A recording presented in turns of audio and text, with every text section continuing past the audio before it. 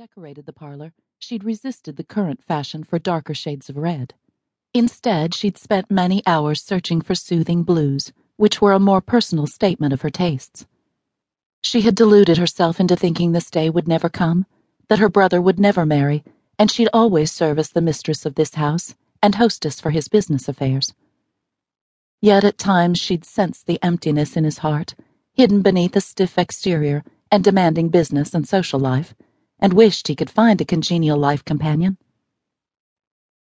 She glanced up at the portrait of Lawrence and herself, painted 12 years ago, at the start of her first season. Callers always admired the picture of the tall, blonde-haired, blue-eyed siblings. A much younger Elizabeth, dressed in the white silk and lace gown she'd worn to her debutante ball, sat in front of her brother. Lawrence, in formal evening clothes, stood behind Elizabeth with his hand protectively on her shoulder. Hope threaded through her hurt. Perhaps in Lawrence's bride she'd find a true sister to fill the empty place in her heart, caused by her best friend's marriage and move to Montana. Even though they'd been separated for 10 years, she missed Pamela so much. How wonderful to have a close confidant once again, someone to help banish the loneliness trailing after her like a phantom. A vision of Elizabeth's personal ghost slipped into her mind. Tall and handsome, with laughing brown eyes and a playful grin. Richard, her beloved fiancé. The fingers of her right hand crept up to her chest, a familiar gesture, to clasp the gold locket containing his picture. If Richard had lived, he'd be teasing her now with outrageous descriptions of Lawrence's wife. In her laughter, she'd forget her pain. Of course, if he'd lived, this wouldn't be an issue. Somehow, after his death, 11 years had slipped by. Although she'd had offers, no one had measured up to Richard, and she refused to marry any man she didn't love. Besides, her brother had always said he needed her. Tears welled in her eyes. "I hope, Lawrence," she told the portrait, "you've found the kind of love Richard and I had." Katie burst through the door of Elizabeth's parlor. "They're here, Miss Hamilton." "Thank you, Katie." "Yes, Miss Hamilton." The maid left the room.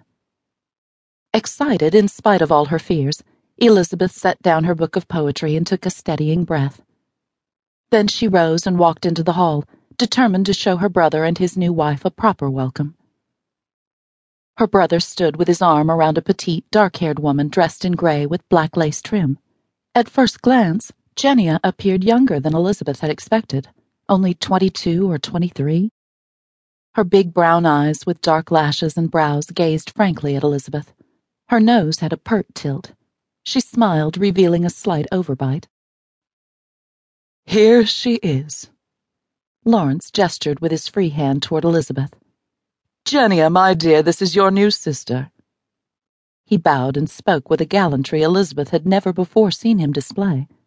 "Elizabeth, I'd like you to meet my lovely bride, Genia." Elizabeth barely had time to register the astonishing change in her reserved brother. He seemed so animated, so happy.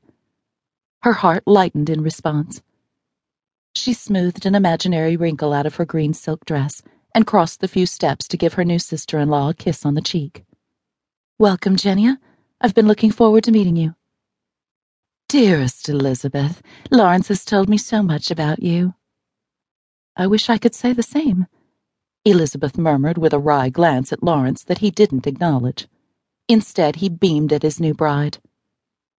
"You're so pretty, Elizabeth," Genia bubbled. "Why, I'd never have taken you for a spinster." Spinster. The word hit Elizabeth like a slap across her face. Was that how people would see her now? As a 29-year-old dried-up old maid? She repressed a shudder. Was that how she'd come to see herself? No, never. She'd known a deep and abiding love. When Genia knew her better, she'd understand. Genia gushed on. "I can't believe we're finally here, although we've had a wonderful honeymoon. Haven't we, dear?" she asked with a coy glance up at her new husband. Color rose up Lawrence's throat, and a small sound escaped him. Apparently choked with emotion, he could only nod.